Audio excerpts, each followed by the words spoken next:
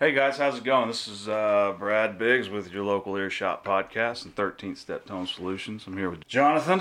Introduce yourself. Jonathan Grissom with More Bands Media and morebands.com. All right, we got a couple guests today. Yeah. I'm glad.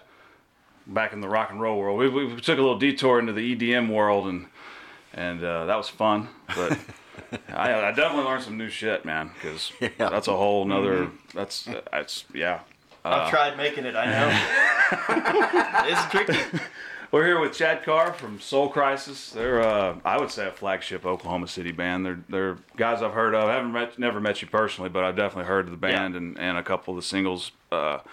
And Johnny Hollis is the band the Hollis. It's Hollis. Just Hollis? Okay. Yeah, the name really, I was going to go with Johnny Hollis, and then I was dating this girl, and she's like, why don't you just drop the Johnny and stay with Hollis? I thought, that's a pretty good idea. I think I'll do that. So and she's not my girlfriend anymore, of course. Well, how's it been the last year? I mean, great.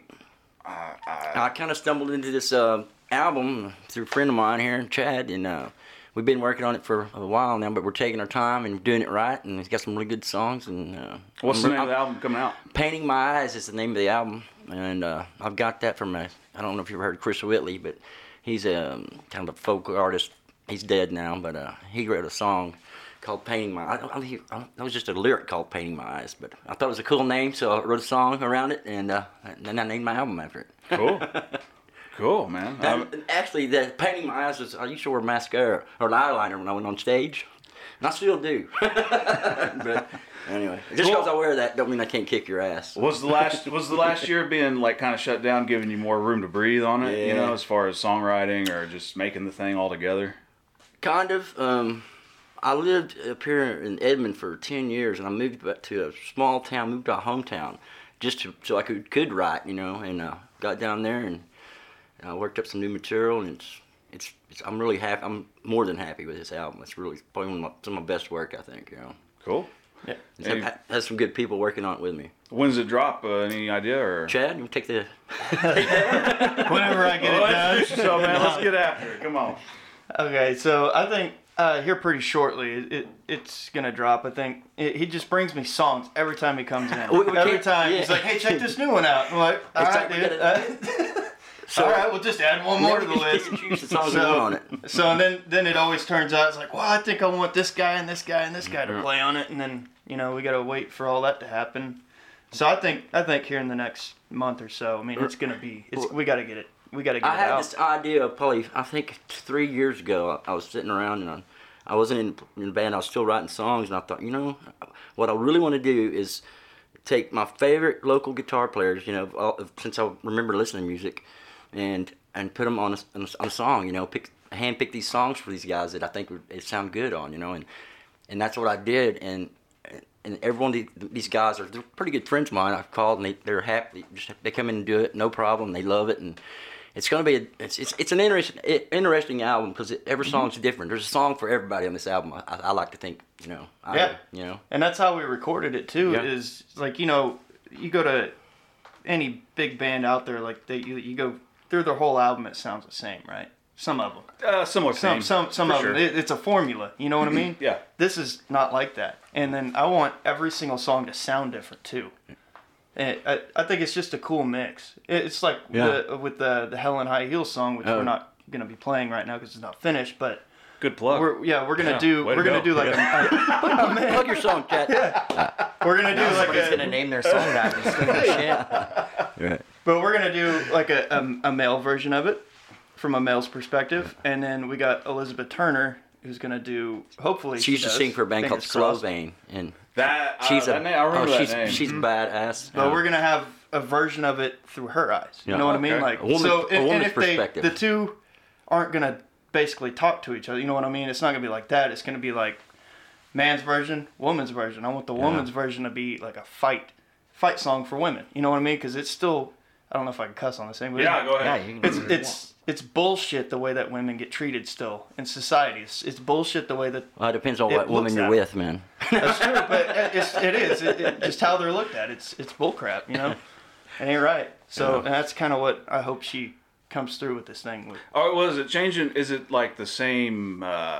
is it the same theme of the song for both sexes, or is it the same melody with a different perspective? It's the same melody. Yeah, same melody. Yeah, Okay. different Cool. lyrics, you know, and Sort of the Chad same. played me this groove on this song, and the first time I heard it, I was like, that song is a fucking hit, man. It's, I mean, it's just that type of. It's probably the best song, going to be the best song on the album, man. And he gave me the music to the song. I went home, 2 days. I come back with lyrics. He's like, Dad, that's dope. That's fucking dope, man. And it's going to be a good song. And I had Elizabeth come over to sing on Flowers. A song. Are we gonna play that one? We're playing that one next. We're playing it. We can. You said you didn't want to. But anyway, there's a song called Flowers that Elizabeth we do a duet on, and she's gonna sing her womanized version of Hell in High Heels, I guess. So it's gonna be cool. Like I said, there's a song for every type of person. There's kind of a metal song. There's a country rock song. It's just a pop song. I mean.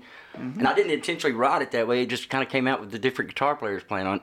But they can all be played live by myself if I need to. You know, all my songs are written on an acoustic. You know, when I start out, if I can't play a song on acoustic, the true test I don't want to play it. You know, that's the true test of a song. If it can't be played stripped down and still send a message, then you need to go back to the drawing board. I write all my songs on an acoustic guitar. You know, my first guitar I ever had. You know, I was 21, and like I said, if I can't play it on acoustic, then I don't even want to play it. So.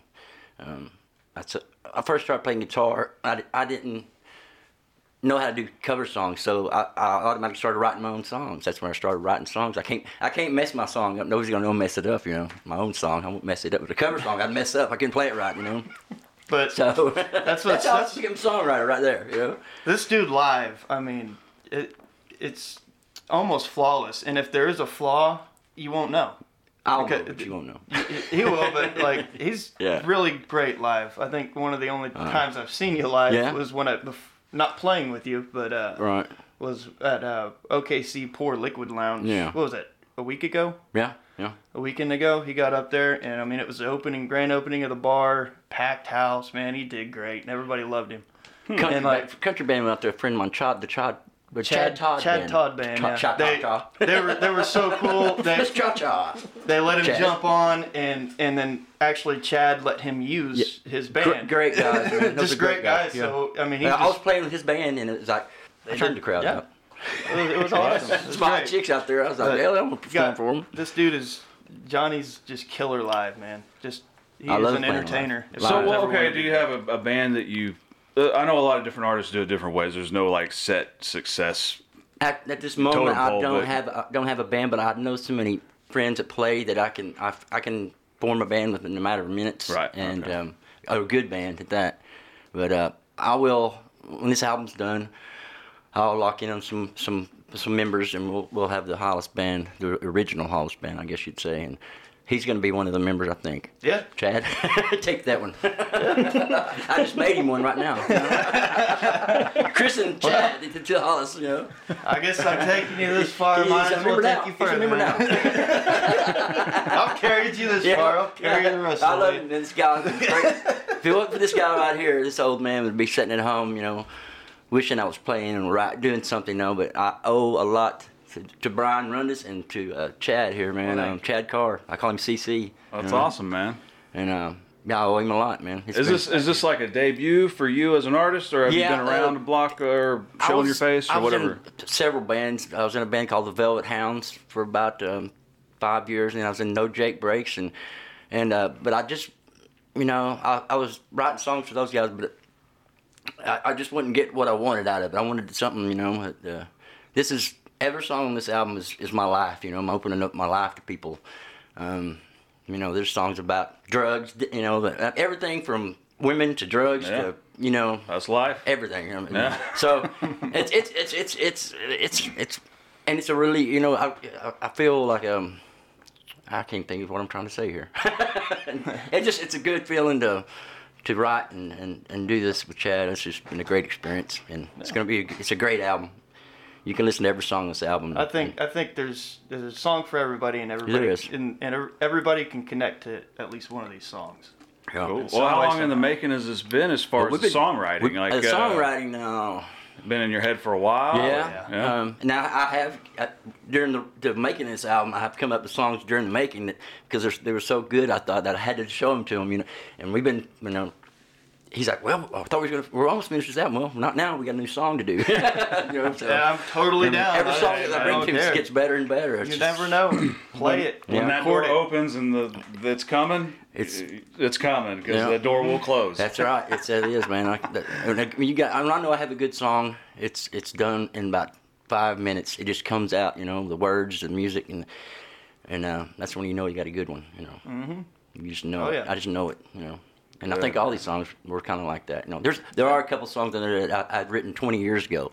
I call them they're timeless songs, you know. But Frank and Jesse. Yeah, I wrote that song 20-something years ago, but it's brand new to other people. It's one of my favorites. Everybody else is brand new, you know. And it was my first song I ever wrote, Frank and Jesse. And, that's a good one. I love it. But yeah, it's 20-something years old. I still get to play down in Bricktown, matter of fact. Yeah, but a bar called what's it called? I can't think of the name of the bar down there. Wormy Dog. Yeah, it's still in rotation down there, man. It's crazy.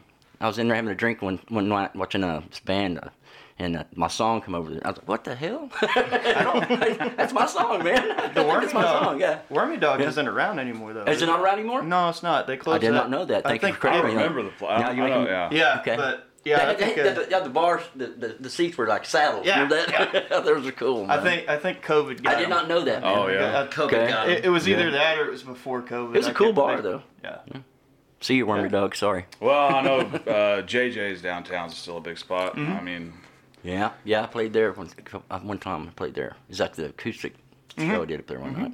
Real small place, and you can go upstairs. Yeah, and kind of crazy. It's cool, but yeah, I I like used that to place. hang out there all the time just to listen to the acoustic players Yeah. that came in. I mean, there's some good people that came and played there. It's kind of like the deli here in Norman. I love that. This place has been around forever, but I've seen a lot of good acts in that place, man. And There's some sleeper cells out Yeah. there. I try to tell people that. I'm like, Oklahoma has a huge talent pool. Oh, man. But it's so spread out. And a lot of the talent is geared more towards your country music just because that's the demographic. But at the same time, there's have a pretty thriving electronic music scene that I didn't know about. Yeah. The rock and roll scene is, you know, like I said, between Soul Crisis, Oranda, and Hinder, as far as flagship Oklahoma City rock bands, that's kind of the bigger names, you know. And I actually got to see Oranda Saturday, and I know it was speaking of Oranda, dude, dude, I've got those Damien are the Oranda. He's coming on to play on a song of mine coolest too. dudes.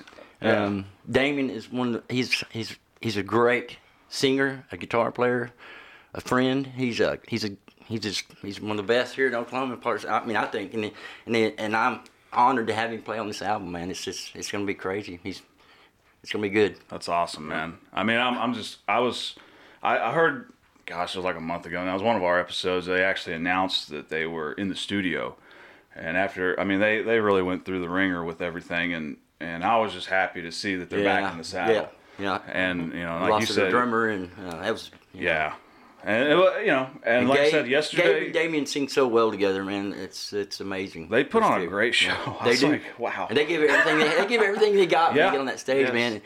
And Damien's a great guy. I'm glad he's gonna be coming in Saturday to record some lead work on Flowers that has Elizabeth Turner, and it's an all-star kind of album. You know, in Oklahoma. And I think it's so cool that like Elizabeth come in and she just kind of that song Flowers. She just kind of took it and made her part her own, and it was just a great collaborative. I had that song written lyrically and everything, and we recorded it, and my good friend Ben Matthews plays drums on it, and I had this song lyrically written, and I got to thinking, you know, I was singing some highs. I was going to try to harmonize with myself on that, and I thought, I got this friend of mine. She's a really good singer.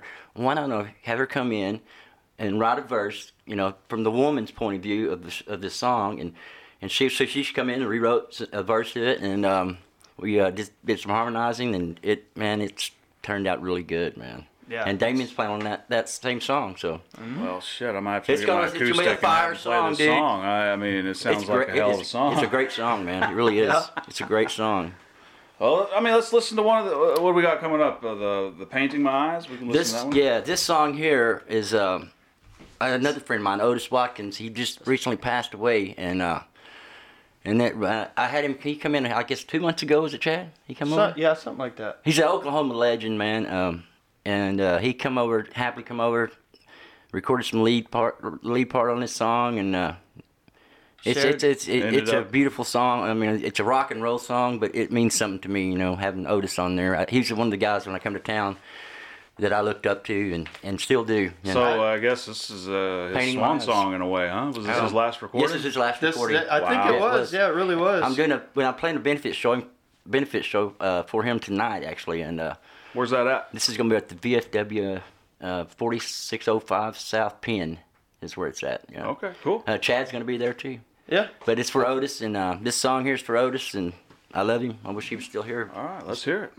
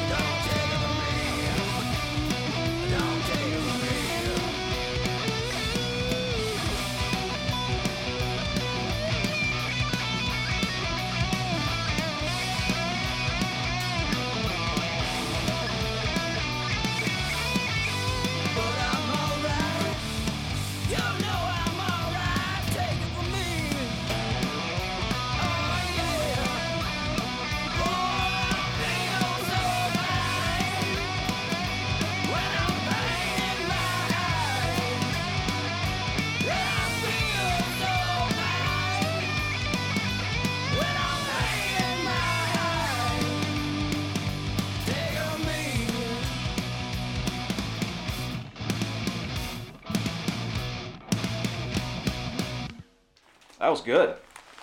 Thank you. Thank you. Yeah. I got to mention Travis Upshaw. He played drums on that track. And I was probably 15 years old when I first met this guy. And I just come knocking on his door. A friend of mine said that they were at a band. I come knocking on his door. He opens the door with a bottle of Jack and said, "Who are you, man?" And I told him, "Man, I want to play drums, And that's how I met that guy. I played drums in a band with him when I was 16 to probably 18, and I brought him back, to be on my album. It's kind of like a full circle thing, And I'm real happy to have him on there too. He's a real good friend of mine. So it goes out to you, Bub. I call him Bub. Hey, I'm all for shout outs, man. Anyway, I love that. Yep. That's cool that you got so many different people on there too. Friends and it's great, man. It's gonna. I mean, if you say it's different song to song, that's how a lot of those collaboration ones are. One of my favorite ones is Slash's. That first one he did on his own. It's every song is totally different players, so every song feels like a totally different band. Yeah, it does, man. So. That's how this has been too. Every song's just these guys all bring something different, and that's what I wanted, and that's what we got, and that's what the people are going to get.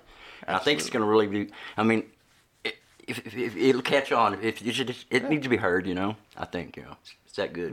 I'm proud of it. I'm not bragging, but I love to boast. That's it. Oh, you've been able to get any reps in like through COVID? I know there ain't been a whole lot of places open. Any what? Any reps in? Any just gigs or whatever? Man, I'm kind of like right now. I'm concentrating on getting this done, and then I'll let the rest of it will come later. I'll play these shows here and there for, if I got one that somebody wants me to do, I'll do. I can do. I like playing acoustic shows, but it's hard to grab a crowd by yourself. I mean, it's an intimate thing when you play acoustic stuff, and but I can get them. I can get them by the balls. But I'd rather play with the band. That's the energy and it's a lot better with the band. Yeah. I will say for probably like an acoustic player or like somebody that could go to like JJ's Alley and stuff. COVID, right. Since the bars have kind of opened back up, I would say that, it's gotten a little better for people like that. It's starting to pick up. For me, Soul Crisis wise, nah. Like we're still not. I mean, there's places we can go, but it's I don't know. I'm sick of that COVID shit. Yeah, man. You got to get the wheels greased with the whole thing. Did any of you guys catch the virus? Did any of you guys get the virus? Did y'all ever have it? No. One of the other guy we're kind of working with on this did. I got it, man. I had it. My wife, she worked on the hospital floor with COVID patients. I know this. It's fucking real, though. It's real. It's a real deal, dude. It's real. I think I had it before it hit, really. I feel like I had some of those symptoms, but I didn't lose the taste or taste and smell. I had a headache for about 2 days, and I had a cough for about 3 or 4 days, a dry cough. And I didn't get out of bed. I had no energy. Mm-hmm. And I didn't get tested, per se, but I know I had it. Gut feeling, you say. Mm-hmm. Well, I mean, there's been so many broad. Oh God! This from death to the snivels. Yeah. What the fuck, man? It's crazy. A friend of mine's mom got it. She has no symptoms at all. It's crazy. A lot of my guys at work, they lost taste, smell. That was it. None of them got deathly sick though. Yeah. But I do remember because one kid came in and was like, "Hey man, I can't taste or smell." He came into the office trailer. I can't taste or smell. I was like, "Get the fuck out of here, man!" So then I had to quarantine because of that. I was pissed. You should have farted in his face and said, "Man, you can't smell that, huh?" What are you doing? Go home here. Yep. God. You don't watch the news? No. I'd be the last one clued in to not taste or smell. I don't know if I wouldn't even notice that right away. Yeah, I don't know if I would either. Yeah, I think you probably would. You went to a restaurant and ordered something and hey man, this hamburger don't taste like a hamburger, it tastes like cardboard. I actually, over the whole pandemic, I would wake up in the morning and I'd walk in the bathroom and I would smell the soaps and stuff to make sure that I could smell every day because the moment I read that I was like, oh, so the first thing, the one thing that everybody has in common is taste and smell. I'm like, I'd open up my fridge, I'll eat something and I'll smell stuff and I'm like, okay, I'm good. Let's start my day. I mean, probably 2 or 3 years ago, I had a real bad cold. And I remember kind of losing my taste, and man, that sucked, man. It's like everything you ate was just like cardboard. You never know. I don't know. I got my theories on it. Yeah. Everybody That's a different show. I say fuck it. We were talking about we'll save that for another show. We should. It was like we should start a show called Conspiracies with John because then it's just like we could just talk about random it's a good thing we all got our invisible masks on right now. That's a good thing we're all wearing our invisible masks. They haven't come out with those yet, but we got them. Yeah, we got them. Top secret. Fancy. Top secret. Fancy. That's it's kind of like Wonder Woman's airplane. The invisible airplane. It's crazy. It's like you can't see it. And you can almost breathe air and oxygen without it. One thing I resolved for myself. What have you been smoking? A long time ago was I'm not going to live in fear day to day. You can't. And something like that, a disease, a virus, COVID, it's an abstract fear. And it's a controllable fear, and that's the scary part. And a lot of the media constant coverage, it's panic. It just scares the shit out of people. Panic. And blow it up over nothing. It doesn't matter what it is. Yeah. If you can get enough people to be scared of it. I mean, wasn't the swine flu and that? I mean, it was worse than this. Really? Yeah. I got it. I mean, back physiologically. But I'm saying they didn't it didn't blow up. I don't understand that part of the. Is it political or what is it? I don't know. The whole world's a stage. Let's don't talk about politics. Just don't do that. Yeah. I mean, politics or not, you never let a good tragedy go to waste. Yeah. That's the. At least in the Black Plague or something like that. I like to keep one thing in mind, and that's society is made up. it's made up bullshit. That's what it is. Well, it is. It's all made up. It's made up by us people. Yeah. So I mean, think about that for a second. You know? Yeah, it is. It's made up. That's all it is. Well, you know, I can make more shit up too. something that we used to talk about in the military was like whenever something crazy would happen in the service and somebody would do something nuts, you know, like a shooting or any type of event, people would come out and be like, I don't understand. They're service members. They're in the military, and we would all go.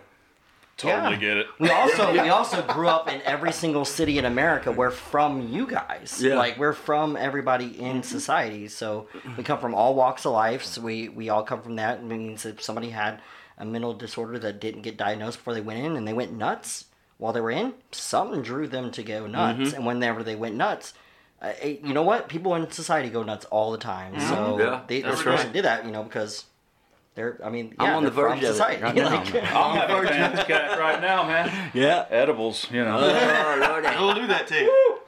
Just say no.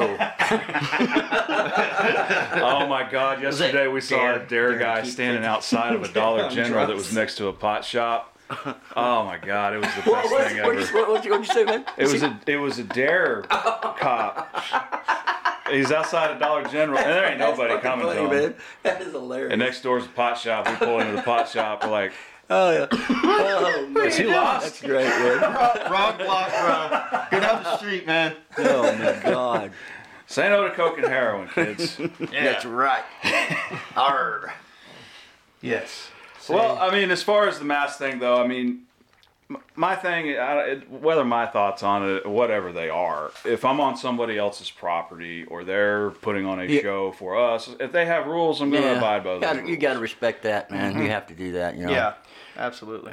I've seen guys blow up. I'm not wearing no fucking mask. Yeah. Come on, dude. You know, you're getting like fucking. You're getting gas. Put your fucking mask on. Get out of the way. You know. Yeah. Like you gotta respect other people. You know, too. And I hate wearing them, but I'll do it if I have to. That's how we were. When we seen a couple gigs at the Diamond towards the end of last year, and it was all super strict and mask and this, that, and the other. But everybody seemed to mind their P's and Q's pretty well. Everybody had their own little group, you know, and now everybody's trying to make money off. They're coming out with these customized masks and these with these turtle coolers and I don't know what the fuck all they got, but it's crazy though. Everybody will make money off something, tragedy or not. They're gonna try to make money off of it. You know, but they will. It's insane. Opportunity. Yep. So. it's nature of the beast, I guess. It is. For the nature of society, huh? Yeah. Well, what's the song lately? Says here you just played with Ike Lamb. Yeah, Ike Lamb. Another. I come to Norman here. Probably went to an OU game when I was probably 14 years old, 15. And they used to have. Do they still have bands playing during like halftime or before the show or before the game? They used to have like O'Brien's. Not that I've. They used to have a band. They used to have bands on a trailer or something. They'd play before the game. Okay, outside. And then during halftime they'd play. You know, and everybody just kind of partied outside, right? And I remember my dad took me to this OU game, and I've seen this band playing called Stiff Richard, man. Another friend of mine, Irish Gibson, he plays for. He used to sing for him. Stiff Richard, hence the name Stiff Richard. Anyway, I thought that was quite cool myself, you know. And this guy, he's up here, he's wailing on this guitar, man. I mean, he's got jet black hair, and I was like, I want to fucking do that right there, man. And he has a crowd around, and he's just ripping it. His name was Ike Lamb, and I ran across him 30 or 25 years later. We become friends, you know, and I called him up. I said, hey, man, you want to play on this song? I got him to sing this song, see if you can do something with it. He comes over to the studio, and the song turned out like this. It didn't sound nothing like that. And he come along and and it's great. It's a great fucking song. And Ike actually he plays on two songs. He plays on the Demons too. Oh yeah. Demons, drugs, and do we got alcohol. that? We can play that one too. Demons. We can play whatever you want to play, man. I'll have to dig it up. Okay. You might. But anyway, Ike Lamb, great guy. Guitar only, or did he contribute elsewhere? Or? Just guitar. He did some. Lead parts and some rhythm parts, and he just he did the melodies. Yeah. He did the melodies in this song, and then he did the solo. Amazing guy. So all the lead parts are him. Cool. And then I think I did the rhythm. Shit, the guy's fucking funnier now. Yeah, he's He's a good dude. Man. I love him. So yeah, Ike Lamb, he's on lately in another. Here he is. Cool. Yeah, let's check it out. Lately, featuring Ike Lamb. Yes. Also played with Watermelon Slim. Watermelon Slim. So. Yeah.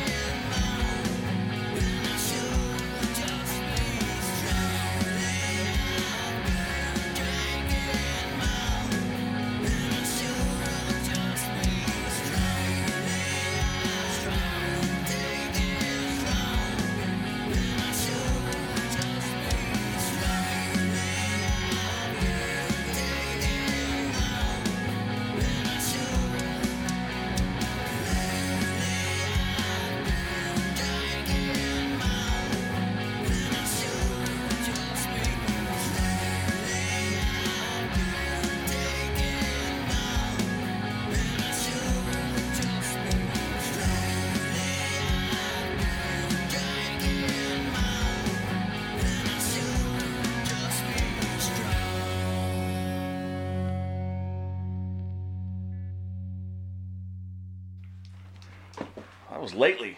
That was awesome. That was good. Yeah, thank I you. like that. That was good I vibe. really like the guitars. Oh, it's great.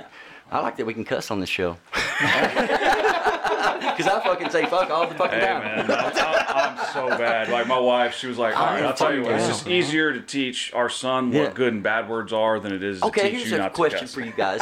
Who made these words bad? Who made fuck bad? Who made shit bad? I mean, who said that's a bad word? You can't say that. I don't. We did. Where did Society. it come from? Society? Oh, we did. 'Cause Again, I do know society. that's Made up shit. that's crazy, isn't it? You know? Yeah. Fuck them. Yeah. Yeah. I mean, if you don't like to hear me, you don't get cussing and get the fuck out, man. I mean, that's how I've It's just gotten. nature to me, As man. I've gotten older, I've realized I've got a lot of acquaintances, but very few actual friends. Yeah. you know? Oh yeah, yeah. That's the Yep. lie there, man. I think I got. Same I way. can count them on my these 10 fingers here. 2 fingers. 2 fingers. Yeah. But yeah. Oh my god. Well, what's the plan going forward? You guys plan any like touring spots, or are you just gonna finish this and see what happens? Our main goal is to Finish get this album done. If I just quit writing songs, I think we can finish it. Don't stop. We can still record them. We'll We record just want them. to finish this. Yeah. Sure. Definitely. We get them recorded, but yeah, we're gonna drop this mother out pretty soon, and it's gonna be vinyl. I'm gonna do some vinyl press, man. I want something you can actually hold in your hand. Yep. Because I remember when I was a kid, I used to get these records, man. I'd be excited about getting a record. You open it up, there's, pictures and all the shit. And you read the things, people they think. And I always love getting albums, man.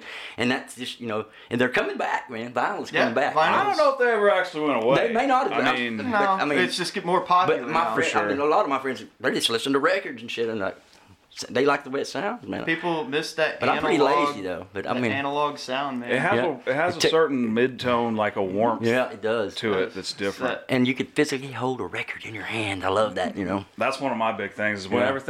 everything started to go digital. I still buy CDs, but I do too. It's more rare and rare. But it's like you're one power outage or one dead battery away from losing all that. All your songs. Like I want something tangible I liked it. that I can hold with my hands that I spent my money Something you on. can sign at a show or whatever, But I mean, at the end of the day, I think that's ultimately where it's all going to go, though. Unfortunately. Yeah. But like we were talking, I don't know if I can say the name of the company that. We'll just go ahead and say it. Steven Slate Digital.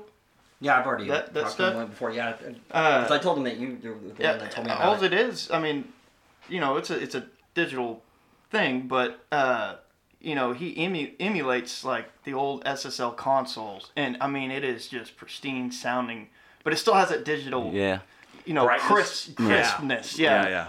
So I mean, like, and you switch back. That's why a lot of people still use like those old SSL consoles, and then go through an ADAT system and then to the computer.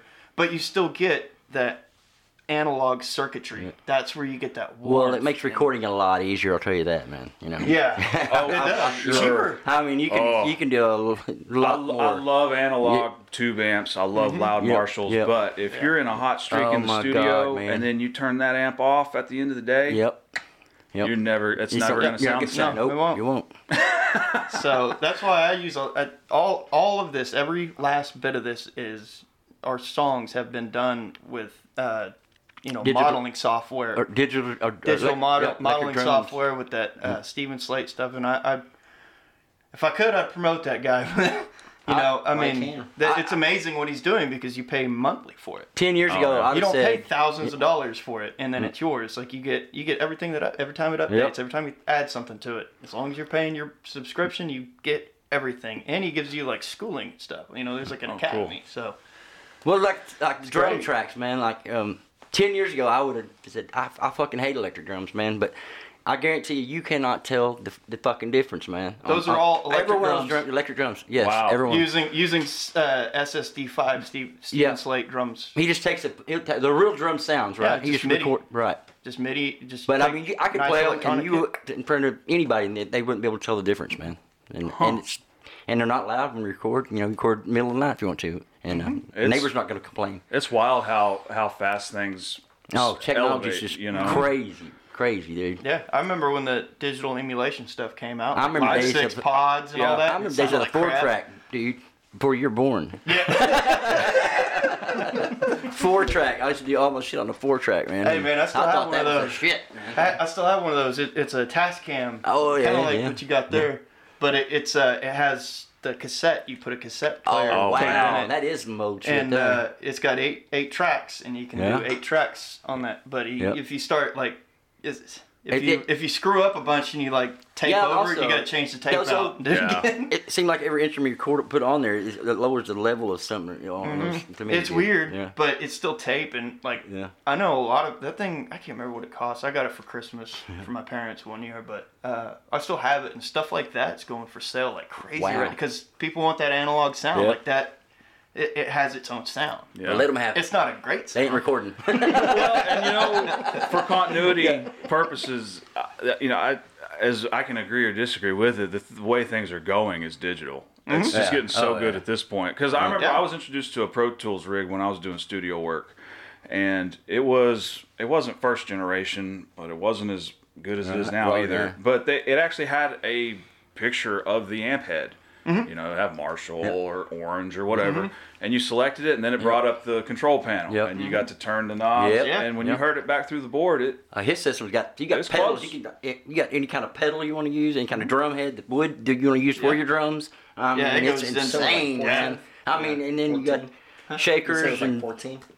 Anything you want is on there, man. That's what's great about it. You ain't got to go to the music store and buy it anymore. Yeah. Can you hit it right there? But which is good and bad, you know. But like you can't have for drums, you can't have a crappy electronic kit. Like mine is. You got a good. It's an Alisys Crimson 2. I love it. Which is the mesh heads with the trampoline material, and like I think the cymbals, like the ride has 3 different hit points, so you can do bell, you can smash it, or you can tap it. Oh, cool. Triggers on it. Yeah, and then so it's very sensitive, and when it throws that MIDI into your computer, like it gives those velocities and all that articulation, and it just They're you good. gotta have that. They're You gotta have a good kit to make it work. Don't get me wrong. Drum sounds are hard. Tracking drums are hard to get a good sound with acoustic live, drums. yeah. Man, it's so hard to get sound. And your drummer has to be on point.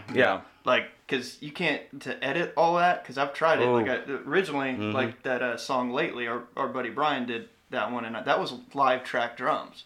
But I sound replaced with another Steven Slate product. Exactly. But I sound replaced all the shells, kept the overheads. I mean, the dude still got to keep a beat. You go to edit. He still got to keep a beat. Yeah. But you go to edit. You have to make sure that you do every single track. You know, because you do 2 overheads, all the shells, everything. But you have to do everything at one time. Of cutting and splicing. Otherwise, you get out of phase. Remember that? Weird. Imagine the days of cutting and splicing. I took when I was in college, one of our classes was digital audio tape recording, and then we also did the intro to digital, because at that time it was still brand new. Yeah. But yeah, we got to splice tape but, and do all that shit. You had to sing back in the 70s, 60s. You had to sing, you know. You had to sing, They didn't have a bunch of effects and shit and tuner shit you put on people's voices, and, you know, you had to sing. No, you had to sing good. Which that's what I do on my album. The Hollis album is all real singing. There's no phony bullshit on it. It's me. Actually, like I've gone to edit his vocals and using Melodyne, and like it's pretty crazy how he's pretty spot on most of the way through. Like I mostly use it for timing correction than I do anything.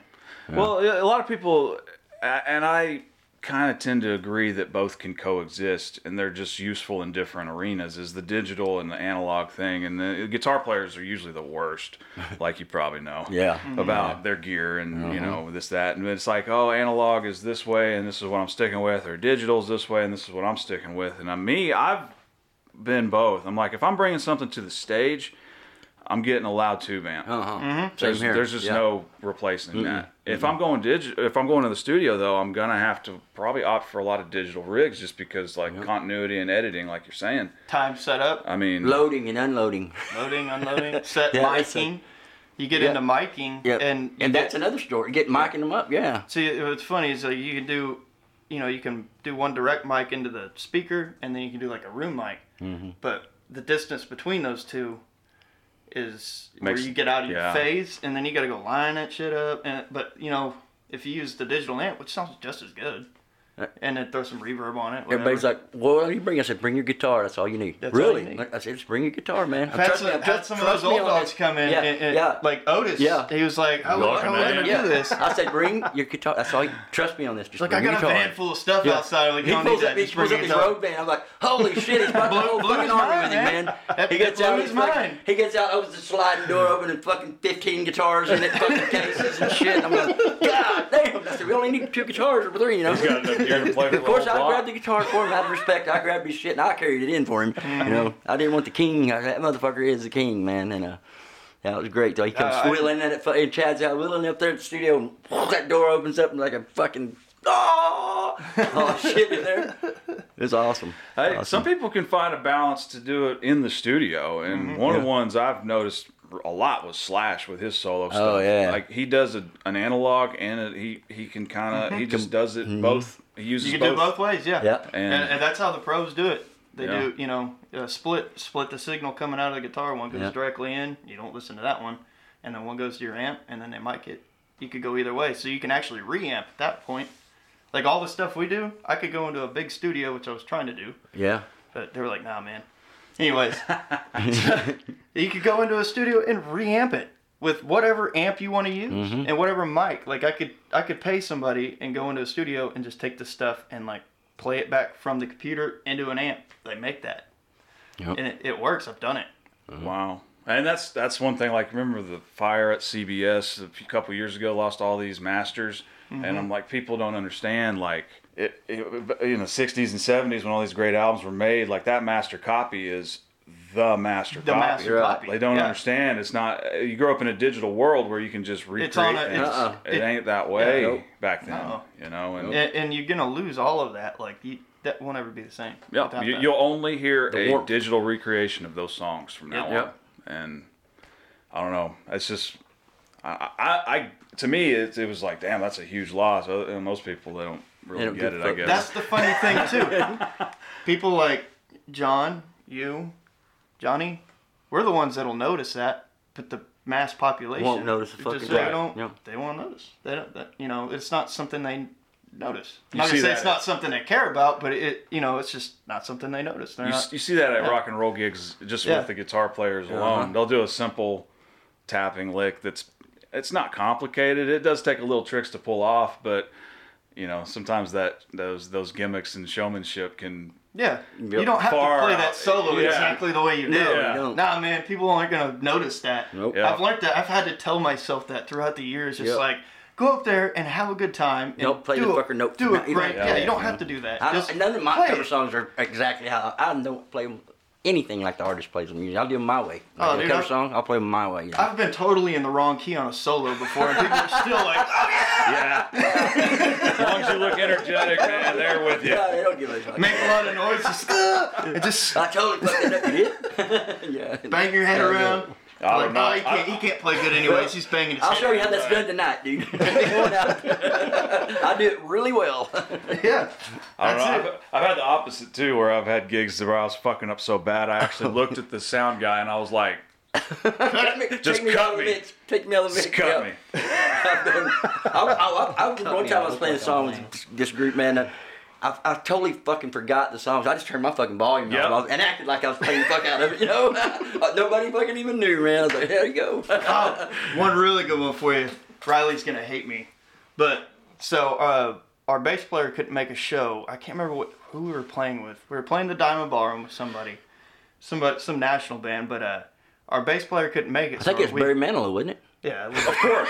Yeah, he's metal, right? Okay. So, we had our friend Todd come up, and he does not know how to play an instrument for nothing. Like, I mean, he could play a little guitar, but we just slapped a bass on him, didn't even plug it in, and he just went up there and rocked it out, man. No bass player whatsoever. Oh my god. Like nobody noticed. Tonight, all the songs are in E. Yeah, all songs are in E. Oh yeah, that was dope. Yeah. So that was when he played Dope, and because I went to that show and I saw them there. Man, and, Dope. I haven't heard of that. That's been a while. But the guy that plays in Dope, there's a conspiracy theory because the show that he played was like the It was Static X. It was Static X. Oh, yeah. So it's a Static X show, but like the thing is that like people, there's a theory that he got busted. The guy from Dope, he got is busted. Everybody knows Static X, tattoos. and everybody knows that. Like, come on, man. Like, It's like my tattoos. I could never commit a crime. Like there's not a lot of people that have these tattoos. Yeah, I couldn't either. My name's on. But I think that It wasn't me, I swear. that was really cool what they did with the Static I X thought guys. so too, and dude, I was in high school when that Wisconsin Death trip dropped, and then oh man, that was They were the great. new They were metal amazing. days where Yeah. that was when the shit was popping. But what's funny is that same show, I got wasted at that show after we got done playing and stuff, and I thought so. Drowning Pool played that show too. Oh, And cool! Yeah, A I little know that. short story when we played on that tour. We played Trees in Dallas. The guitar player was there, and then we went to another bar and hung out with him. I don't remember much of it, but That's a So, good experience, Chad. Yeah. back here at this show with Dope and Static X, after the show was over, I seen I thought I saw the guitar player hanging out there by the bathrooms looking at guitars, and I was like, "Hey man, how's it going? It's good to see you again. I remember seeing you. We were on tour with Head PE, whatever." And he's like, "Yeah, cool, man." Nah, dude, that was the bass player for freaking Static X. How do you screw that up? And So I just met this uber famous guy. No, it's him. That's great. Static X's bass player is like a caricature. Like he's instantly recognizable. I've done the fucked that same up shit, so man. bad. I've done the Oh my same God. fucking shit, man. But like I shook his hand and was talking to him for a minute. My singer Riley, he came. He was like, "Hey, come on, man, come on, get out of here." Yeah. I was like, "Hey, it's good seeing you." You've He's like, "That overstayed was the your bass welcome, player for sir. Static You've X." overstayed your welcome. Get It's out. like, you know, he wrote pretty much every song, right? Like, oh my god. Man, I'm not one that I've met celebrities and a few of my most famous rock stars, or most favorite rock stars, or most influential ones, and I rarely get starstruck. Who have you met, man? Slash was about the Oh, only you met guy. Slash? You met fucking Slash? Yeah. Oh, It's wow. about the only guy that I was like, holy shit. In awe. Mostly because it wasn't in a meet and greet situation. Yeah. It was just, Man, we ran into him. Yeah. Yeah. And that was like, that catches you off guard. 'Cause Yeah. it's one thing Yeah. to pay to meet Right. somebody, you know. Yeah, that's not the real. I got a story for you guys. Go for it. I was watching the news one morning in my underwear as usual, and I seen Paul Stanley was on live here in Oklahoma City. And I thought, Paul Stanley from Kiss. Well, they've just opened that restaurant, Rock and Brews. Rock and Brews. He's Yeah. talking, and I looked over, I grabbed my boots, my pants, shirt, and I hauled ass down. I lived like a mile and a half from that restaurant. So I haul ass down there. I get there, and I'm thinking there's going to be tons of people there. I'm not going to be able to meet him, nothing. I get there, and there's 4 vans, media vans, and that was it. And I was like, I talked to one of the guys there just doing some coverage on news for him. He goes, yeah, man, he's fixing to come out. So lo and behold, Paul Stanley comes out, Gene Simmons comes out, and I'm the only dude there, only fan there. I could not believe it. So I got to meet Gene and Paul. It's like meeting Paul Bunyan or something. You know, like I fucking, I'm like a Johnny kid. Appleseed, I got yeah. my fucking guitar with me, like acoustic on these. Is your name George Washington? Paul, you sound like, can you sound like a You went back to I being mean, a I was like, I felt like a dork. I was a fucking dork, man. Yeah. And he's like, man, I'm not signing anything right now. We're going to have a meet and greet. And I was like, meet and greet. So anyway, so I stuck around and I got my phone. I'm taking pictures, you know, and it's media and Gene and Paul, and they're, you know, eating their food, promoting their new restaurant, right? And as I'm taking pictures of them, this lady comes up and goes, sir, you're going to have to leave. You're not with the media. And I was like, really, man? I said, I'm a huge... And Gene, I swear to God, Gene Simmons looks right at me, looks at that woman and goes, miss, I believe the young lad can stay. He's not causing any harm. You can stick around here, son. And I was like, fucking Gene Simmons takes up for me. And I looked at that bitch and I was like, I started taking pictures like, fuck you, man. So I flipped her off and taking pictures of Gene. It was fucking great. That's a true fucking story, man. Not the typical response I would have expected that of Gene Simmons. I would imagine a million years, man. And Gene and Paul, I grew up listening to, I was a fan when I was a kid.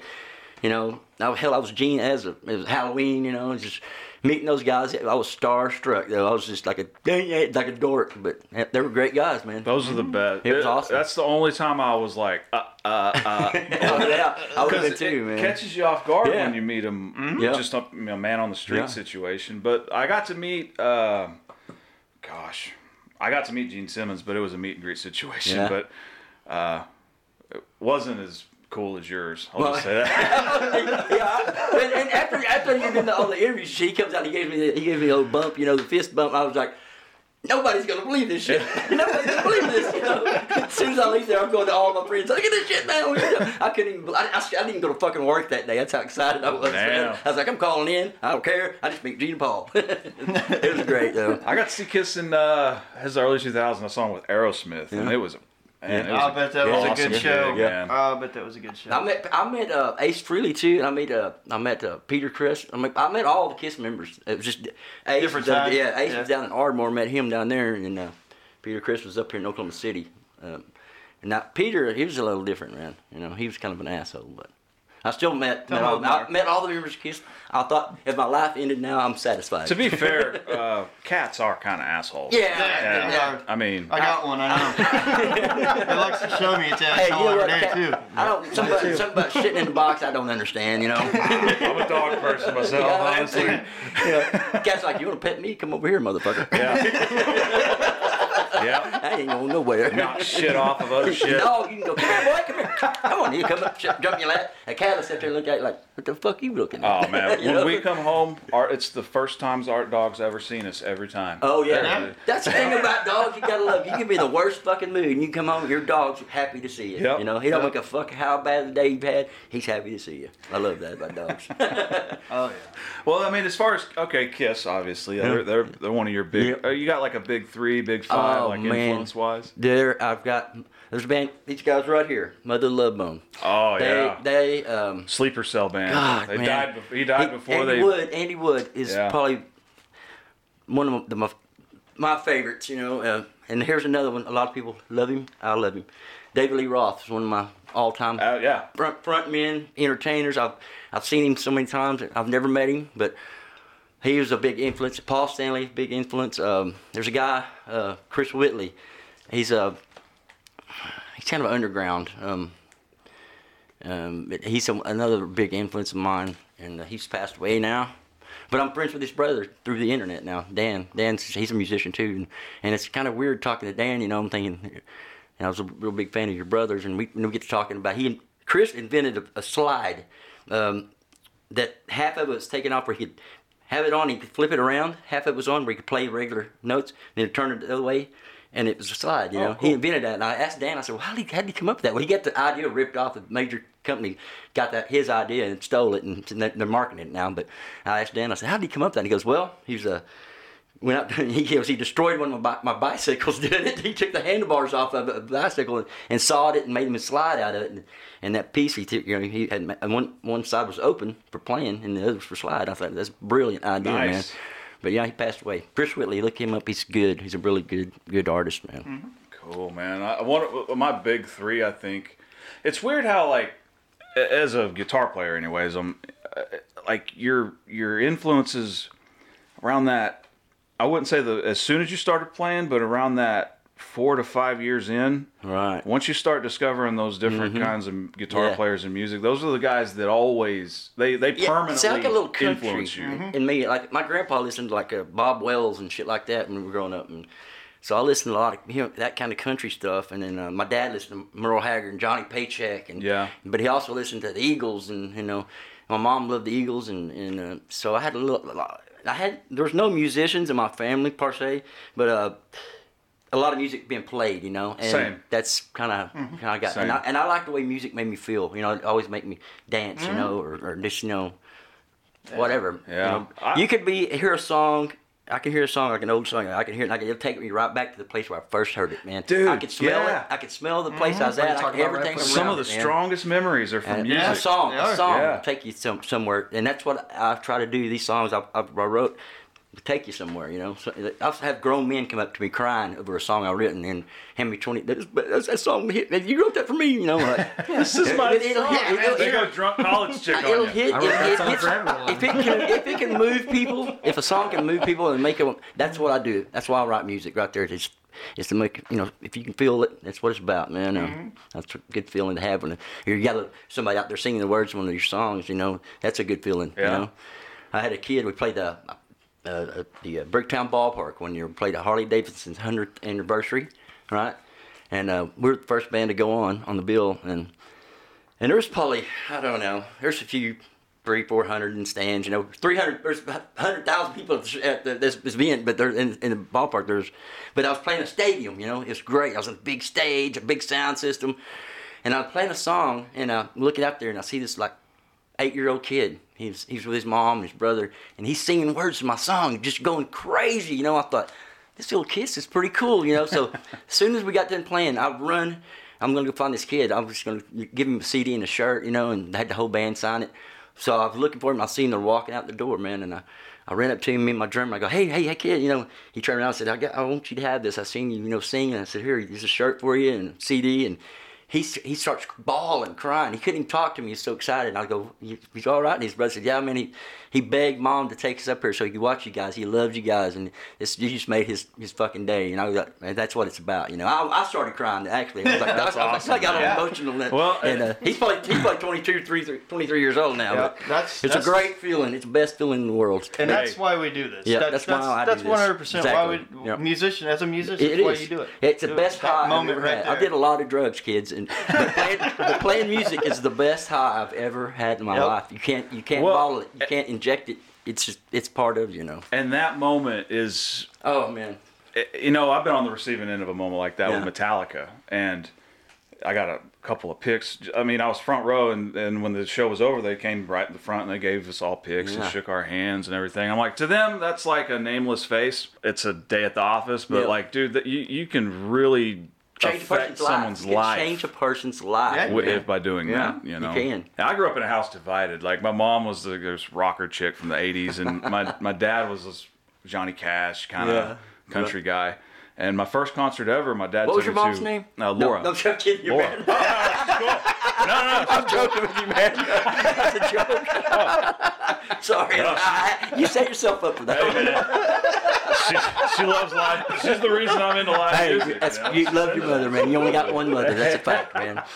You only got one mother. Tell your story. I'm sorry. My dad, he took me to my first concert ever. It was Johnny Cash. Oh, God damn it. Johnny Paycheck. The Possum. George Jones. George Jones. I can't believe I'm drawing a blank on that. Been drinking. But day drinking on Sunday. Why not? Yep. Why not? But, and Ron White was the comedic act. That was the best. I love him. Yeah. But, so my first exposure to live music was country. Yeah. And it was indoor. It was at the Lloyd Noble Center. And then my next gig was my mom took me to the Eagles. And that was the first time I got to see. That's good, man. Yeah. The Hell Freezes Over. Yeah. And that was the first time I saw a rock and roll show on, that level. Hell yeah. This is how big it can get. The big get. production, all that. Yeah. My first show was, this was back in the 80s. I was in 6th grade, believe it or not. And my friend's mom took us, and my mom and dad didn't know that they were just going to go drop, I was in 6th grade, didn't I say? And I think the oldest one of us there was in 8th grade. His parents just drop us off at the Myriad. I'm 12 years old. Whatever. We're going to see Loverboy in a band called Loverboy and the Hooters, and we're hellions, man. We're in a big arena in 6th grade. But that was the first show I went to, and that kind of changed my life too, because I was like, that's pretty cool, Damn. Mm-hmm. Yeah. I wouldn't have been left alone at 12. 12. My mom would have killed. My mom was no in hell letting me went to that show. She didn't know wasn't gonna need no supervision there. When that lady, she dumped us off. Said, "Y'all boys have a good time smoking a cigarette or a joint, probably. Like, y'all boys be careful, and I'll be back about midnight to pick you up." We had a good time. Damn. It was great, man. I didn't get to go to a concert by myself until I was driving. Or I was probably 15. I went and seen Pantera. I think I was 16, Yeah. I got to see Pantera. Where'd you see them at down there? It was what was the Myriad. Yeah. It was Reinventing the Steel. They had Morbid Angel. Okay, I seen Pantera open up for Skid Row, man. Oh, wow. Yeah. And they blew Skid Row off the fucking stage, man. It was. If I'd have been Skid Row, I wouldn't even fucking play. Not a band you would ever want to follow. I said, fuck it, I'm going home, man. Oh. That was great, man. I got to see those guys. That was a thrill, man. That was the first time I ever took acid at a concert. Oh, wow. Was Pantera. Oh, wow. And I wasn't on the floor. I was on the first level. Oh, yeah, you were. Yeah. But all I kept saying was like, man, the floor looks like it's boiling. The floor is boiling because of the mosh. With Pantera, I mean, I don't think mosh pits like that will exist ever again. No, man. No. I actually knew a friend that lost a tooth from one of those motherfuckers, and liked it. He fucking liked it. He's like, yeah, I lost a tooth from the show, man. I saw several people. It's like that dude's nose has got to be broken. Oh God. Oh man. It's just insanity. I saw Slipknot at the Diamond Ballroom. Slipknot gets them going. Back in like high school, and and one of my friends, he broke his fucking leg, like and he had like it was like bone like cut up, and he took tape and he just like duct taped his fucking leg. It was like, I'm going back in the mosh pit. We're like, dude, you gotta go to the hospital, man. And then there's another dude in the same mosh pit, and he's in a wheelchair, and he's just running around hitting people in the wheelchair. And then the show that whenever I saw the dope show. There's a dude that works at the Diamond, and he's on like a skateboard, and he has no legs, and he walks around and he gets in the mosh pit and he like runs with his hands and like hits people, tries to trip people and stuff with his hands, like just. Oh, man, like I know you want to get on the action, but I'd feel so bad hitting that guy. Oh my god! I don't care. You get down in the mosh pit. I don't care if you're in a wheelchair or you got no leg. I'm gonna knock your fucking head off. I don't give a shit. Motherfucker ain't gonna come up and hit me in a wheelchair. I'm gonna knock the fucking piss out of you, dude. you want equal rights, motherfucker? You got him. See, I'm a little guy. I never really made it in the mosh pit, but I'd always find the biggest buddy I got. I'd jump on his back and we just. I got bullies. Slipknot came to town one time, and they played they were going to play the Tower Theater down at 23rd Street. I think when was this? Early? This was early. Well, okay, this is the thing, right? The kids, we all show up, right? And it's sold out. I think there's too many people. The dude had too many fucking people in there. I remember right? Okay, check this. This. I'm up in the balcony, right? And Slipknot still ain't hit the stage yet, and these kids are getting really. That would be a horrible place for a gig They're like getting that. fucking pumped up, and they got the trash can shit out there. All this shit, the theater is set up, you know.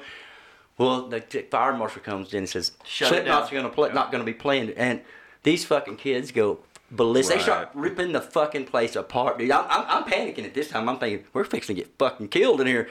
We take the fire escape out. And jetted out. They made the news, man. They broke out the fucking glass. Ripped the fucking chairs up. They destroyed that fucking theater, man, because they didn't play. I remember hearing about that. That was correct. I was there. I was at that show that didn't happen. I mean, Tower Theater, that had to be like on their debut album then. Well, what it was is they owed the promoter a favor. So they come back to do this show. They were big. They come back to do this show. Well, it showed that too many people in there, and they couldn't. And the fire marshal shut it down, and there's like.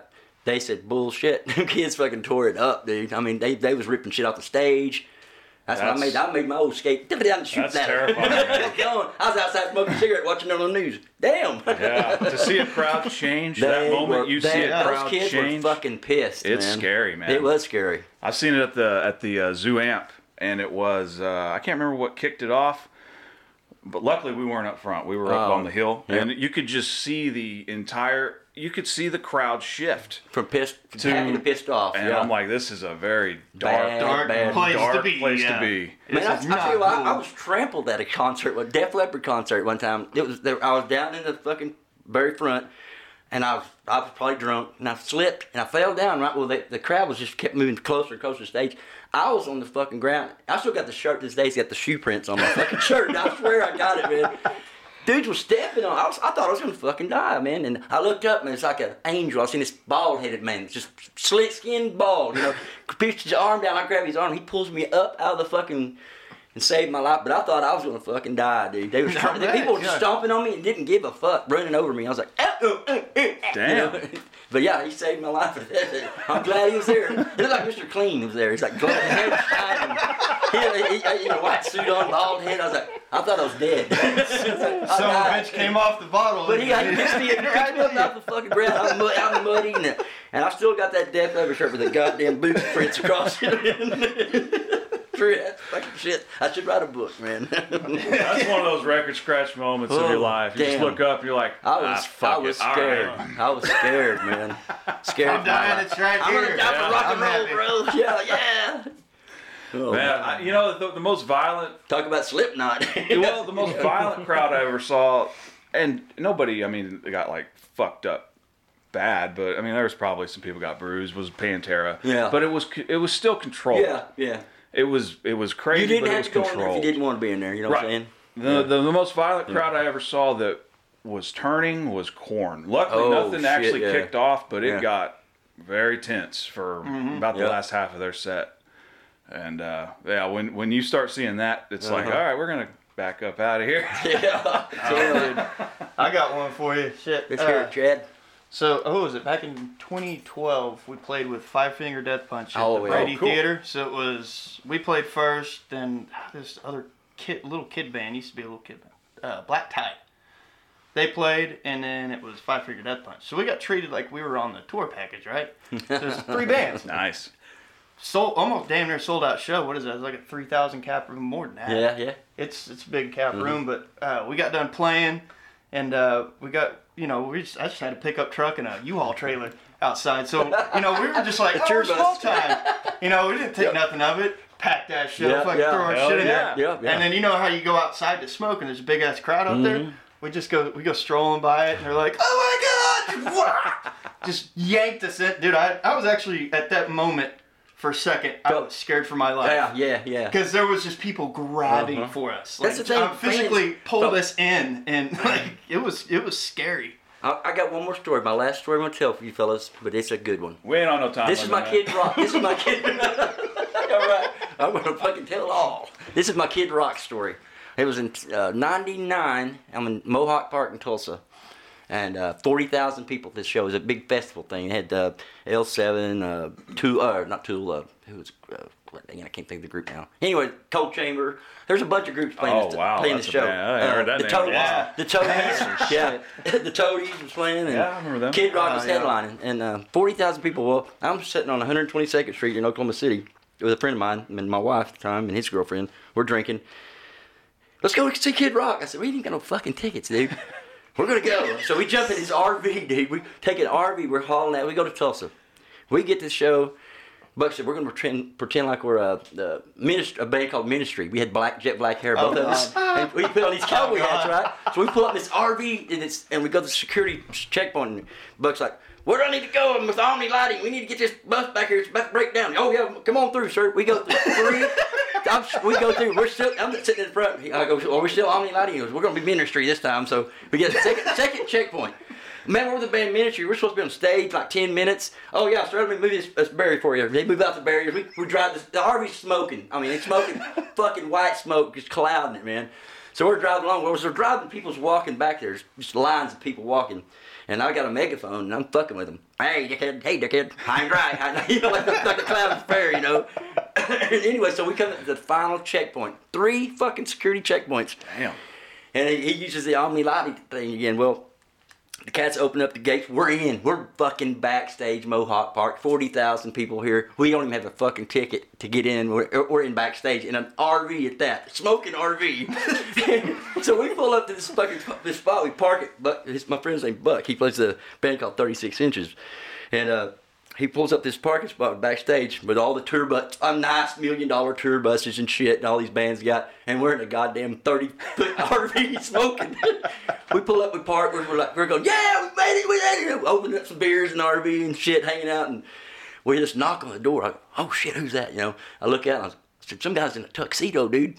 He goes, well, open up, see who it is. So I open up and I go, yeah, can we help you? He goes, yeah, you guys gonna be here all night? I go, yeah, we're here for the whole show, bro. And he goes, I was just wondering, you're in Kid Rock's parking space, limousine spot. And if y'all's gonna be here, I'm gonna park behind you if you don't matter. If you don't mind, I said, go ahead, dude. We're gonna be here all night. So we're in Kid Rock's park. We hit some backstage laminates from old shows, like fucking 10 years old. Buck said, well, let's put these laminates on. We're going to go outside and walk around. Like we got backstage passes, just turn them around. They won't ever notice. Fuck it. So we put them on. We're walking out, man. We got we're part of the fucking crew with bands and shit, Go down to this green tent. They had prime rib, beer, all kind of shit. And there's a fucking beer line. I bet there's, 1,000 people in each one. I mean, you couldn't see the end of it, right? And it's hot. It's hot as fuck, man. So we go up and grab 2 beers a piece, free. Like we've got our backstage passes on. I drop one. And I drop one of these beers. The crowd, you can hear go, oh! It's a swelter. Like I just killed Jesus or something. Oh! And lo and behold, as I got my beer, we're walking off. I'm sipping my cold beer and looking at that long line, thinking I'm fucking in this motherfucker for free. Get to see Kid Rock. This is the shit, And I hear this. And in the far distance, there's somebody yelling my name. I thought, what the fuck is going on? And there's my friend Tommy Thompson, my old sound, and he's behind the chain link fence, smashed up against it. All I can see is his fucking face yelling, "Help me out, man! Get me back there!" So we go up to Tom, and I'm like, "I don't know if I can help you, bro." You know. Anyway, these people thought we were somebody. We're signing autographs. Oh, Jesus. Just because you have long hair, no shirt on, we're signing fucking autographs, taking pictures with fucking 40,000 people behind us. We get Tommy fucking in the show. Well, I'm looking for my wife. Man, I'm about half drunk at this time on 3 beer, and I can't find my wife. I said, "What the fuck happened?" She got kicked out. They put her in, she didn't have a pass on when she's walking. I kicked out general population. I go, 40,000 people. How in the fucking hell am I going to find my... So I go out to the main crowd, right? And I'm like, looking for my wife. I can't find her. I'm like, fuck it. We'll find her in the show. I'll find her, you know. She's on her own now. I go back. She's on top of the fucking L7, this chick rock band, on top of their tour bus, drinking with the fucking lead singer, drinking their Heineken on top of this fucking lawn chair on the tour bus. How'd you get back in? I got my ways with the security guards. I go, "You didn't." No. I don't know what she did, and I never did ask her, but she got back in. True story, though. I met all of them. Kid Rock, I met little Joe C. when he was alive. I met him. Oh, wow. I about broke Joe C.'s fucking hand. I was so excited. I went to grab his hand. I forgot he's a little man. You know, his hand was like a little baby hand. And I grabbed it, shake it. I felt something crunching, and I thought, oh, shit. But yeah, I met all those guys, took pictures with them, and it was when we were rolling out of that fucking place, the sun was fucking coming up. I wish I had a camera of that smoking RV and that sunset or sunrise. The sunrise at 6 in the morning. As we're fucking exiting Mohawk Park, all the trash, all the fucking shit everywhere, and here we are, good time. We're still drinking. You know? Back to Oklahoma City we go. You know. Yep. That's probably one of the best stories I can tell you, fellas. Hell, that's probably the last era of like the partying rock star tours. Nowadays, yes, it's all it just was awesome, business. But when Kid Rock come on stage, he come on he was riding a 4-wheeler on that, this long plank to the stage. And I said, "Oh hell, he's on!" You know, I'm gonna run down this right to the side of the stage and watch him. Well, I'm running full speed down this grassy knoll to the stage, and they have this canopy over the stage with long wire cables poked in the ground to hold it down. Well, I didn't see those motherfuckers, and I'm running top speed to go see Kid Rock with a beer in the hand. And I hit one of those fucking wires, and Buck said the canopy went, and I fucking did like 4 flips, come up with my half beer still, and I kept on rocking, never missed a beat. True story, you can't make that shit up. Oh, this was a good time, fellas. Man. All right, then. Yeah. I can't wait for it to come back, man. Mm-hmm. I know. I'm ready. I'm ready for a concert, man. That's like me and my wife. That's our good time. Yeah. That's what we do to. That's me. Yeah. Me And and what you got Buffy, now? it's- Fucking it's, casinos. Fuck that shit, man. I'm ready for some shows. Some of them can put on good gigs. But No, I'm just talking about as entertainment going to one. Yeah. I'm not gonna. I mean, to me, I'm not gonna go there. Man, and the one thing we haven't done is I'd rather go see music. the full Rocklahoma. I mean, Mm-hmm. a 3-day investment's that'll beat you up. I haven't done it yet, but I mean, I haven't done it either. I haven't been to Rocklahoma yet. one time I don't like the we heat, played though, the campground. I was Oh, telling yeah. you earlier. We played in the campground. That was just it. That's all I needed to see. I was like, was that one day? Were you there one day, or did you do all 3? Yeah, it was just the last day. Oh yeah. I just don't think I'm a real clean person, and I'm not much on tent sleeping. I really ain't. If you got an RV, you got an air conditioner, some running, Yeah. I'm okay with that. Yeah. That's my camping. I like that kind of camping. But I don't like that tent shit. Yeah. Put an RV It looks outside the rough. forest. I'll If go people camping. like, When you leave that motherfucker the third day, there's some stinking ass motherfuckers And if there. it rains, fucking forget it, man. You won't be trying to pick it up no date on that third night. But if I ever got asked to play it again, I would. Yeah. You would never say 100%. Never. Wouldn't even think about it. I would. Yeah. I'd play it. That's a very cool place, man. That's a Dallas? very cool deal. Is it Dallas, the Starplex? You ever been down there? Yeah. Usually when you're going to a concert there, That's on that fairgrounds, right? yeah, but they always have a band playing outside the concert. Oh, yeah. You know, Yeah. just to entertain people while they're going in to watch the show. You know, I went and see David Lee Roth and Sammy Hagar there. Great fucking time. Oh, I bet. Yeah. What was that on the best of both worlds tour? Well, they did they both did neither one of them were in Van Halen anymore, so they okay. booked up together and went out on tour. Well, Sammy comes around and says how big dickhead David was on tour with, but they still toured, made the money. It was a money thing. Yeah. But it was a fucking good show, man. It was good. That's good. A good time. Hell yeah, man. Oh, well, dude, we could go on concert stories. All night long. Everything from that was so awesome to that was a fucking disaster. We could talk all night about that. Yeah. Oh yeah. We got one more track in mind to play. Yeah, man. Well, let's hear the song Lately. Lately. Well, we already heard that. Suitcase. That's Suitcase. Oh, With man, Will featuring Will I messed up, Galbraith. didn't I? Yeah. I told you. All right, Suitcase featuring Galbraith. Will Galbraith. Here we go. All right.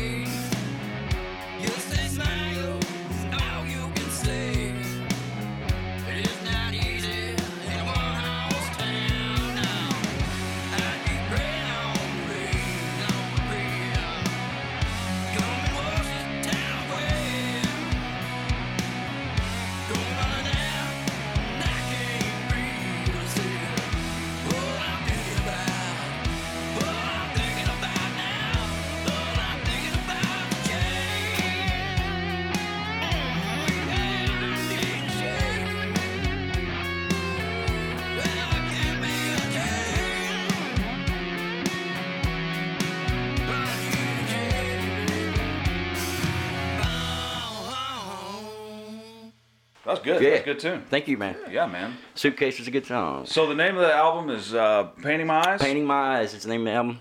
Yep. Okay. Well, yeah, let's hear it, man. As far as like any upcoming projects, gigs, or any promotions you want plugs, anything. I have one. It's with Elizabeth Turner in the premiere. I'm gonna play a song with her called Trainwreck. Otis played on the song on the album actually, but I'm not gonna play his part, but I'm gonna play the acoustic lick of it and that song. And it's on May the 1st at the Belle Isle, and I think it starts at 7 or 8. I can't remember. But this is a totally new experience for people. I mean, it's got acting in it. It's kind of a script, but it's 80% rock and roll, 20% acting, and there's different characters involved. It's really a cool experience to come out, and you can get online and order your tickets on the Elizabeth Turner Premiere page, and you got to order tickets on there, but. Do come to that. It'll be really cool for people. They won't have seen nothing like it, man. That's all the cool kids are going to be there. When is that? That's on May the 1st. May the 1st. Yeah. All right. Yeah, and I was going to play there with her, and hopefully she's supposed to come out to my show tonight and help me out with the song Flowers. But I hope she comes out, and she's a beautiful woman too, and a really cool chick. Really sings really good. So that's what I'm plugging. I did it for you. Cool. You got an Instagram or Facebook or anything like that? Just my Facebook's Johnny Hollis. You can go on YouTube and check some stuff out, some videos I have on there. But as far as my shows, I haven't anything booked after that May 1st show. No, I take that back. I do. I'm playing on the 420. On 420, the pot day. You know, there's dispensary down in Pauls Valley, Oklahoma. It's called Smacked, I believe. I'm going to be playing there. I don't know the time on it yet. I'll have it soon. I'll post it on my page, on my Facebook page. But, okay. Yeah, we'll tag you and everything here. But I'm gonna play that. So, and they're giving away out big pot specials, and the license for $35, you know, and stuff like that. So that'd be a good one. It's a long drive from here, but not that far. Just 30 minutes, maybe. Pauls Valley. Yeah, it ain't too far from So here. it ain't that far, you know. No, if you drive real fast, it's really drive real fast. Yeah. So yeah, I guess I do have some shows coming up. Anyway, sorry, that's it. That's it, bro. Very cool. What about the Soul Crisis page? Anything going on there? Or are you guys kind of just waiting to see what happens? Well, we've been in communication with each other and just trying to get a time figured out. You know, one day every week, right? That we can get together, grease the wheels a little, and come up that bluegrass project, together. Right? Y'all got a bluegrass album coming out. Bluegrass. I think that's right up y'all's alley. I'm just playing. I love you guys, man. Y'all guys. I roadie for those guys before, actually. Yeah, I know I've seen you guys play a gig. I just because as soon as he said that name, I was like, I know that. I've seen that. And through the years, man, it used to be like any big big national band that came through, we'd be on it. But we were super active, but with the COVID they'll violate thing, your balls for sure. Yeah. But we did that tour, and like we were hot and heavy. Did that tour, and then kind of started doing more recording and stuff like that, and laid back off of it. And then COVID happened, so now we got to get the wheels all greased up, get it back solid, and then hopefully there'll be some big shows come through. And hopefully I won't be roadie for you again. It's just good to hear the bands are coming back together. We still want to do it. We still want to do it. Yeah, absolutely. The want to is definitely there. So Oklahoma's got some good musicians in this state, that's for sure, man. Some really good musicians. I'm curious to see how, once everything gets settled after everybody's been transplanted and moved around, what scenes are going to pop up where. Mm-hmm. Yeah. It's interesting to see how the chips are going to fall. Yeah. Exactly. All right. Well, the fans don't care; they'll fucking go anyway. But it's just the politics of the thing, I guess they're keeping people out. Yeah. Anyway. Well, and I think once this COVID thing really starts to needs to pass. Dilute, it really does. We'll get back in the swing of things. I think things are starting to pop up now, so it's putting electricity in the air. Thank you guys for having me and Chad on here. Dude. Man, this has been a blast. I've had a fun time. I'd like to have y'all back already. This is the easiest conversation I think we've had. It's been fun. It's been fun. It's been real fun, man. I love it, man. Thank you a lot for doing Johnny this. Hollis and Chad Carr. Glad to have you guys, man. We'll have y'all back, man. This is awesome. Thanks, man. Shout out to Aranda. They're back on stage. I got to see them last night. If you guys hear them coming through, definitely go see them. Jonathan, take us out. All right. So the Local Earshot podcast runs on the value for value system. That's time, talent, and treasure. We value your time for listening. We greatly appreciate anybody that listens right now because it's mostly, a lot of artists and stuff are listening. But if we have a lot of fans and stuff to support these artists, it would be awesome. And then talent, basically, if you're an artist, if you're in a band, if you are in production, if you are anywhere inside the industry, if you own a bar, venue, any of that kind of stuff, we want to talk to you. We want you to come on the show, kind of tell us your story, and just get people turned on to what you are doing for a living. Treasure. We do the value for value system. It's basically like we give value to you, and then you give us back value. That could be any type of content that you think that we should listen to. If there's an artist that you want us to listen to, you can email me at john@localearshot.com. And then if you want to donate, you can go to donate or localearshot.com/donate. And then you can just do like a little donation there. We take crypto, we take Venmo, and what is it, the other like Cash App, stuff like that. So greatly value your time and everything for listening, and we definitely value our guests, for coming on and sharing their stories. As for like play out, we're gonna actually play out the track you just sent me. What was the name of that track? Flowers. We're gonna play out Flowers, and I'm just gonna add it here at the end, and then we'll have the show. Thank you, fellas, again. But thank you y'all for listening. And I'll just add one more thing. If you're in these guys type of situations, things have been displaced in 2020. I know a lot of guys are looking to start a band again, or looking for new members of bands that have broke up or members left. Things happen, So if you're in that situation and you're out there and you're wanting to start a project and you want to come on and talk about it, feel free to reach out to us. So we'll end it on this song, Flowers. Yeah, Hollis. Thank you. Check it out, guys.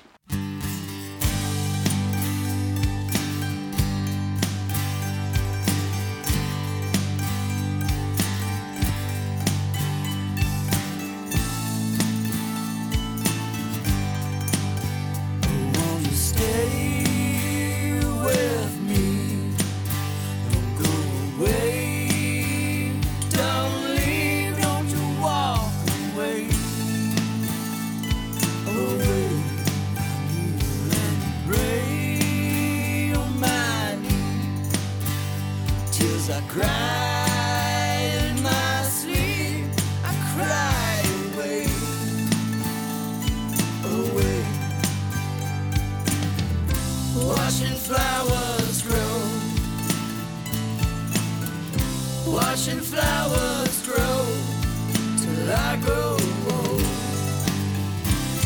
Yeah, till I grow old. Yeah, maybe someday I'll leave, and then you'll finally see. I don't know. In the garden where I sleep, but still I hear you grieve. Tears in May today, watching flowers grow, watching flowers grow till I grow old. Yeah, till I grow old. Yeah.